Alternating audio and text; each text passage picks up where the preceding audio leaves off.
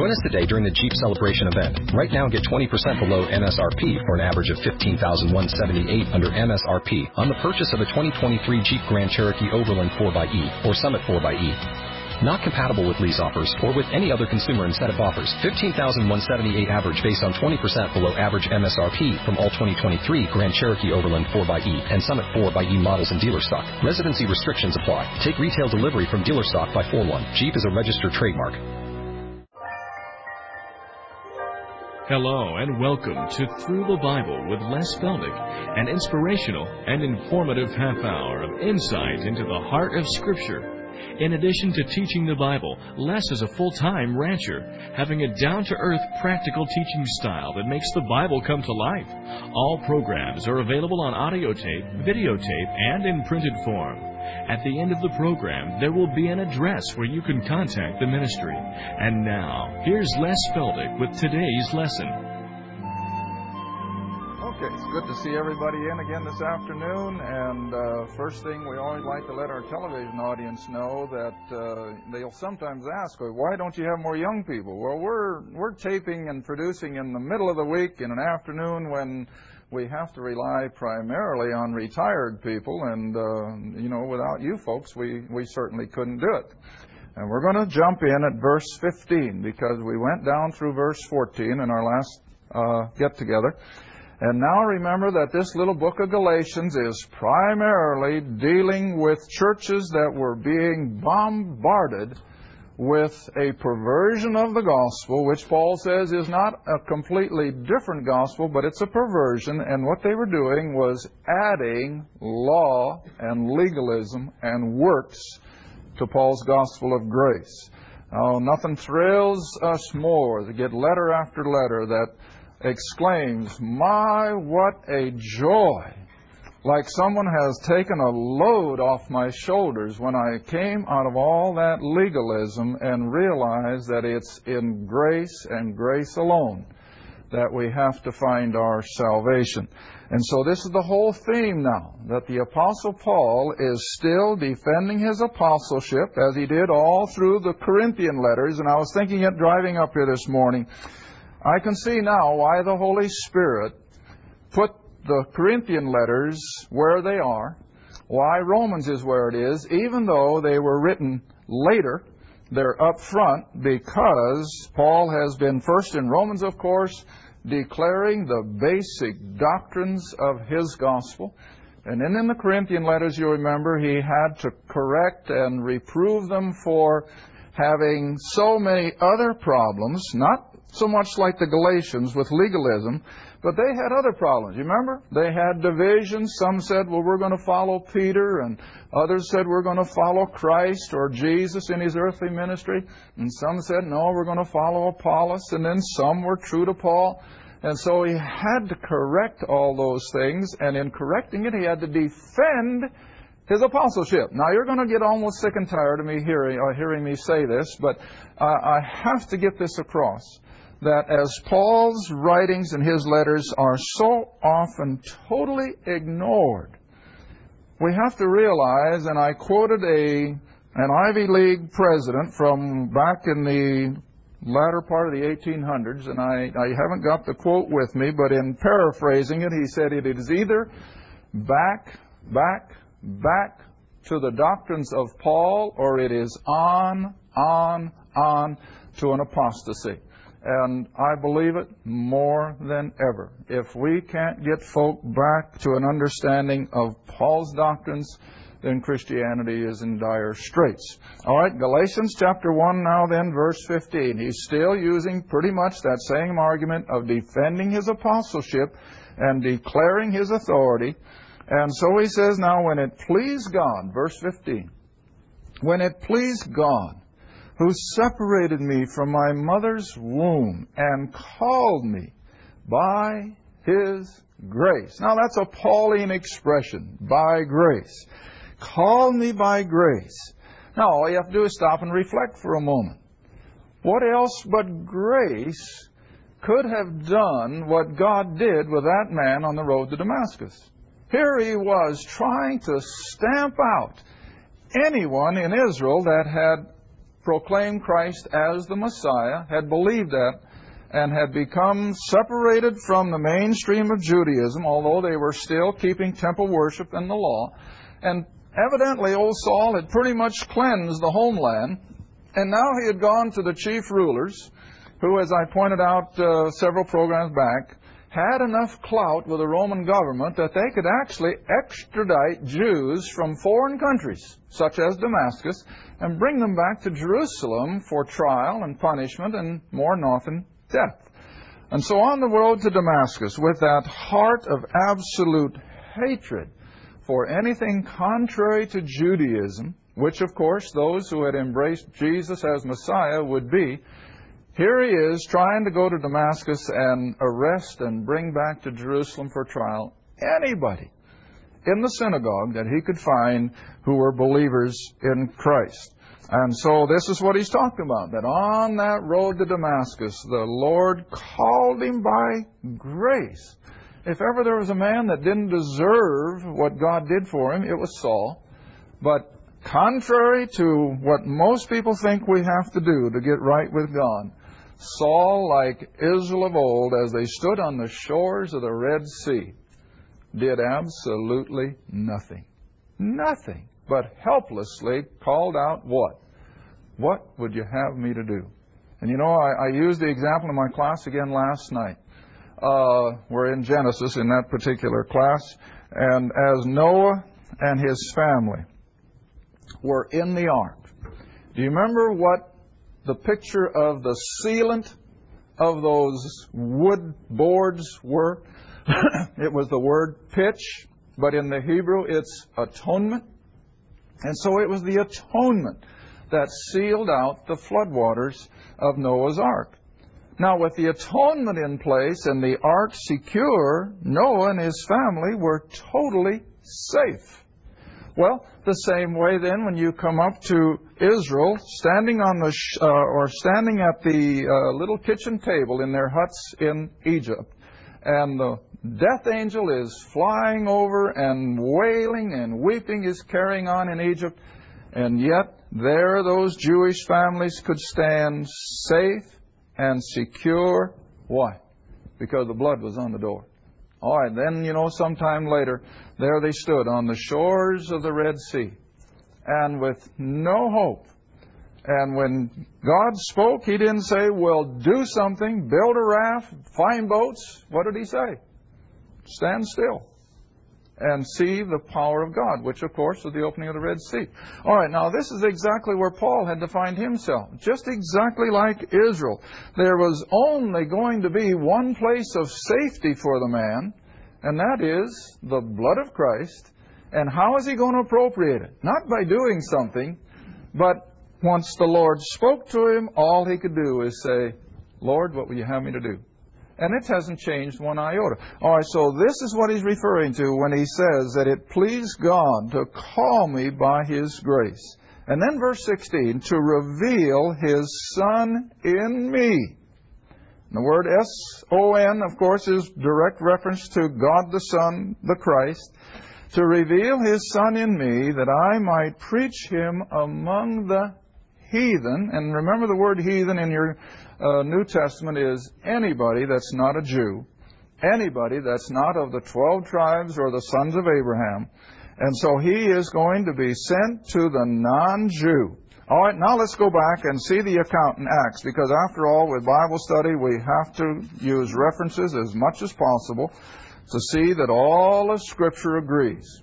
That we're not just picking up a verse here and there in order to build some ideas, but all of Scripture will substantiate, hopefully, what we're teaching. All right, back in Acts chapter 9, after that experience on the road to Damascus, of course, God always works both ends to the middle, you know.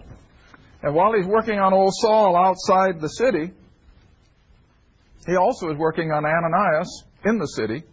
And so now we're going to pick it up where He is speaking to Ananias, this believing Jew, somewhere in the city of Damascus. And He says in verse 11, arise. Now I'm in Acts chapter 9, verse 11. The Lord said, arise and go into the street which is called Straight, inquire in the house of Judas for one called Saul, for behold, he prayeth. And he has seen in a vision a man named Ananias coming in. In other words, you're not going to surprise him, Ananias. I've already implanted this whole thought in his mind. And that you can put your hand on him that he might receive his sight. And Ananias answered, Lord, I have heard by many of this man how much evil he hath done to the saints at Jerusalem. His persecution, you see. And Ananias says, and here he is with authority from the chief priests to bind or arrest all that call on thy name. Now here it is. And oh, we want people from one end of this country to the other to understand this. But the Lord said, that is to Ananias, go thy way, go and find Saul. For he, Saul, is a chosen vessel unto me to bear my name before the Gentiles. Now, a lot of people don't realize this. But you see, when Christ came in His earthly ministry to the nation of Israel and He chose the 12, now let's go back and look at it again. Some of these things have been a long time in the past. Come back with me to Matthew chapter 10. And when Jesus began His earthly ministry and called the 12, here in Matthew 10, He gives instructions that I have shocked people more than once when I read it because they just don't know it's in their Bible. Matthew chapter 10 and verse 5. After naming the 12 that He had chosen, Matthew 10 verse 5, these 12 Jesus sent forth and commanded. Now, I haven't got this Bible underlined, but in my older ones I do. That's an important word. He commanded them. He didn't suggest it. It was a commandment. And He said, go not. There's another word that should be emphasized. Go not into the way of the Gentiles. See how plain that is? Go not into the way of the Gentiles. And in any city of the Samaritans, who of course were more Jew than Gentile, but they were half-breeds, remember. And in any city of the Samaritans, enter you not, but rather go to the lost sheep of the house of Israel. Now, that was a commandment. They were to go to no one but Jews. And they never lost sight of that. Now, you're just in Acts chapter 9 for a moment. I hope you can come back there, but I also want you to jump ahead to chapter 11 to see how those early Jewish believers adhered to that commandment that Jesus gave to the 12. Now, a lot of people think that as soon as Jesus began His ministry, the church began and God's grace and the gospel went out to the whole world. Not according to this book. Not according to this book. According to this book, He ministered only to the nation of Israel for the whole 3 years. And even after His ascension and Peter begins at Pentecost, then for several years it was that same format where they would go only to the Gentiles. And now in Acts chapter 11, verse 19. It's been a long time since we taught this, so this is review. Acts chapter 11, verse 19. Y'all got it? Acts 11, verse 19. Now, they who were scattered abroad upon the persecution that arose around Stephen. Now, it was caused by Saul, of course. They traveled as far as Phoenix, out to the island of Cyprus, and up to Antioch in Syria, preaching the Word. And you remember, there's no New Testament written yet, so what Word have they got? Old Testament. And so they went everywhere preaching the Word from the Old Testament to none. Now, I emphasize these for a reason. They preached to none but Jews. What's the last word? Only. See how plain that is? Now, this is long after Pentecost. I figure 7 years after Pentecost. They are still adhering to the commandment that Jesus gave to the 12 in Matthew. Go not in the way of a Gentile, but go only to the lost sheep of the house of Israel. All right, now then, if you'll come back to chapter 9, maybe this will be a little enlightening as to why the Lord Jesus had to make such an emphasis to this man Ananias as to what the purpose of saving this Jewish zealot who had been putting Jews to death for having embraced Jesus of Nazareth as the Messiah, and yet he has to understand that now there's going to be a change of direction. And this is what people have to understand. When you read your Bible, you've got to understand that from Genesis 12 until here in Acts chapter 9, it's God dealing with the nation of Israel. Not exclusively, but almost. There will be exceptions. But now there's going to be a change. There's going to be a fork in the road. And we're going to see it explicitly as we go on in Galatians. But all right, in Acts chapter 9 again, verse 15, we read down to where it says, "And he's going to bear my name before the Gentiles and kings." And, of course, he's still going to minister to the children of Israel. And then verse 16, "For the Lord Jesus is speaking to Ananias. And Christ says, For I will show him, Saul, how great things he must suffer for my name's sake." And did he? Oh, did he? That's what we've been seeing in the last several months in our study in the Corinthian letters. How he was beaten and scourged and was cold and naked and many times sick and living in fear for his life. All because of what the Lord Jesus had promised him here. Well, now then, if you'll come back to Galatians chapter 1, where we just were. And so this is what he's making reference to. That he's going to reveal himself in this man, this apostle, Saul of Tarsus, who we now know as Paul. And so we'll come back to Galatians 1, and again verse 16, reading on.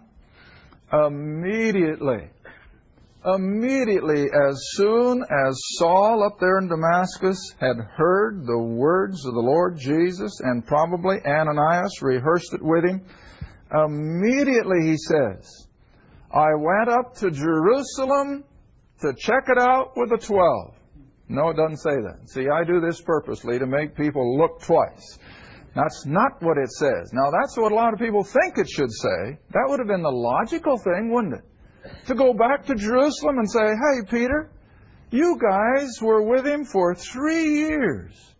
I want to know everything that he taught you."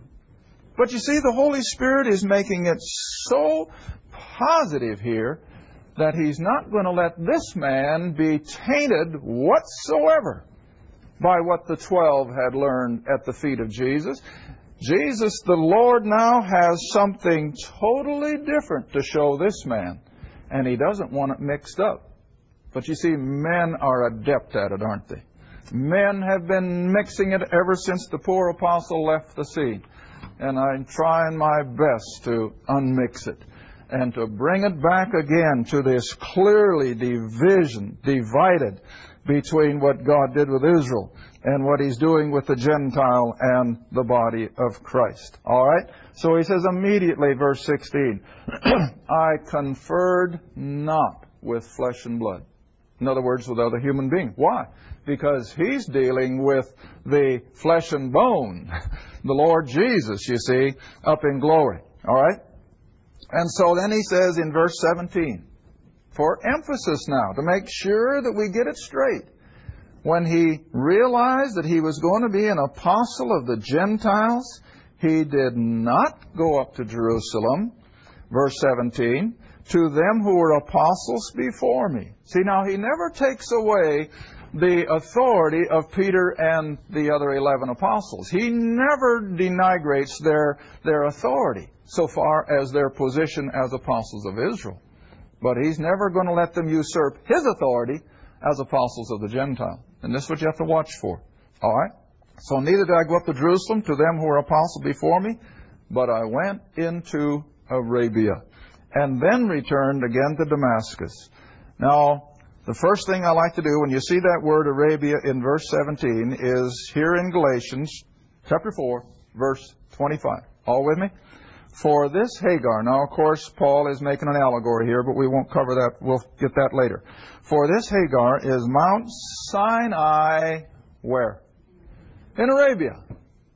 Now, from that little statement, and I may stand all alone, I don't know. I've never read it anywhere else, but I have to feel, if you'll come back now to chapter 1, that since this man is going to be delegated to receive a whole new body of truth from the ascended Lord, and he is going to be given the responsibility to take it out to the whole Gentile world. Well, what does it remind you of? Well, when God did much the same thing with Moses at that same Mount Sinai. And you've seen me put it on the board, maybe I should do it again. That when the Lord spoke to Moses there at Sinai, and I always like to put it this way. God gave Moses the law, and Moses took the law down to Israel, right? And only Israel received the ramifications of the law, although certainly the law affected the whole human race. But all right, here we are now, some 1,500 years later. God hasn't changed. God is still the same. He never changes. So the same God, but now He's dealing with a different individual. He now says to Paul, we'll call him Paul from now on, he now gives to Paul these doctrines of grace, which of course are embedded in what Paul is always referring to as the mysteries.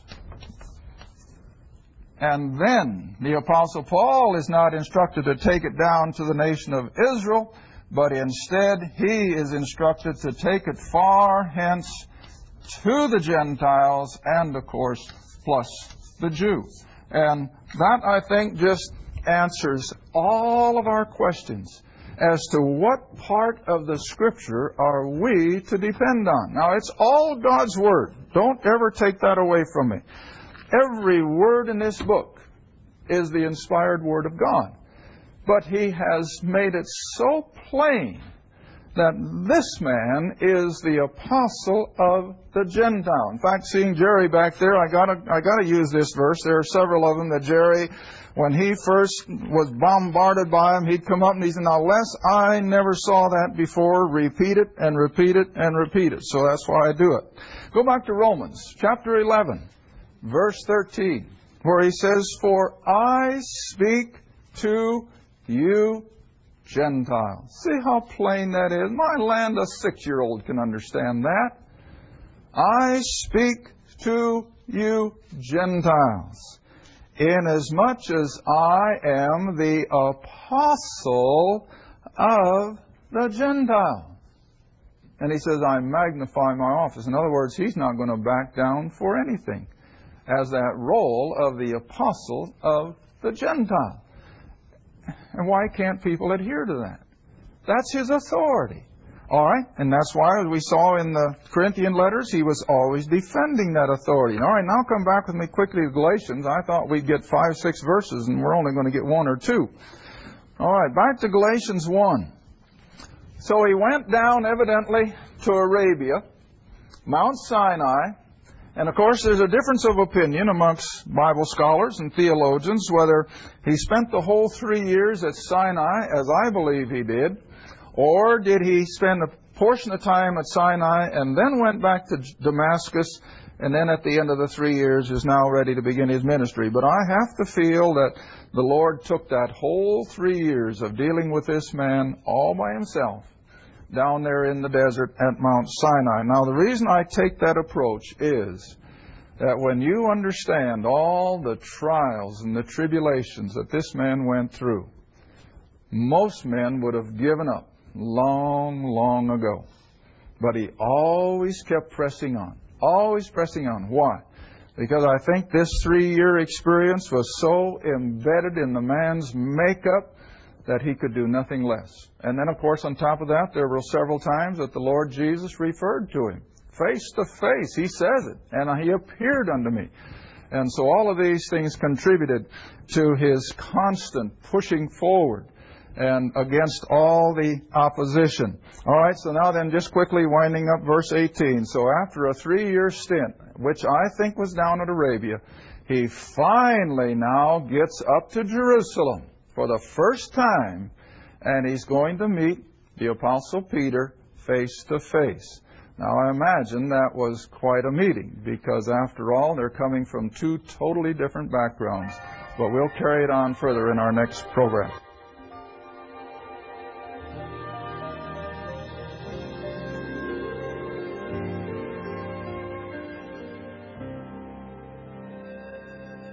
Thank you for joining us again for Through the Bible with Les Feldick.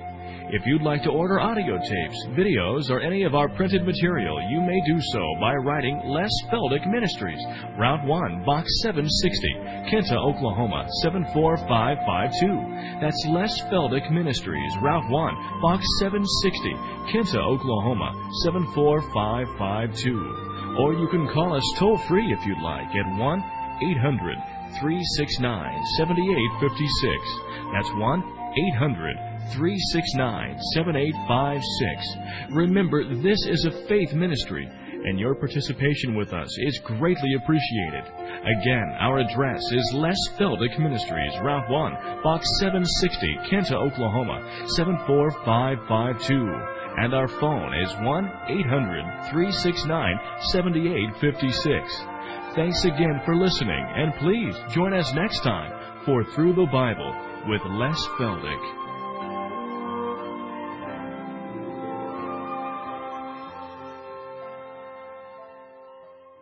With Lucky Land Slots, you can get lucky just about anywhere. Dearly beloved, we are gathered here today to... Has anyone seen the bride and groom? Sorry, we're here. We were getting lucky in the limo and we lost track of time. No, Lucky Land Casino, with cash prizes that add up quicker than a guest registry. In that case, I pronounce you lucky. Play for free at LuckyLandSlots.com. Daily bonuses are waiting. No purchase necessary. Void where prohibited by law. 18+. Terms and conditions apply. See website for details.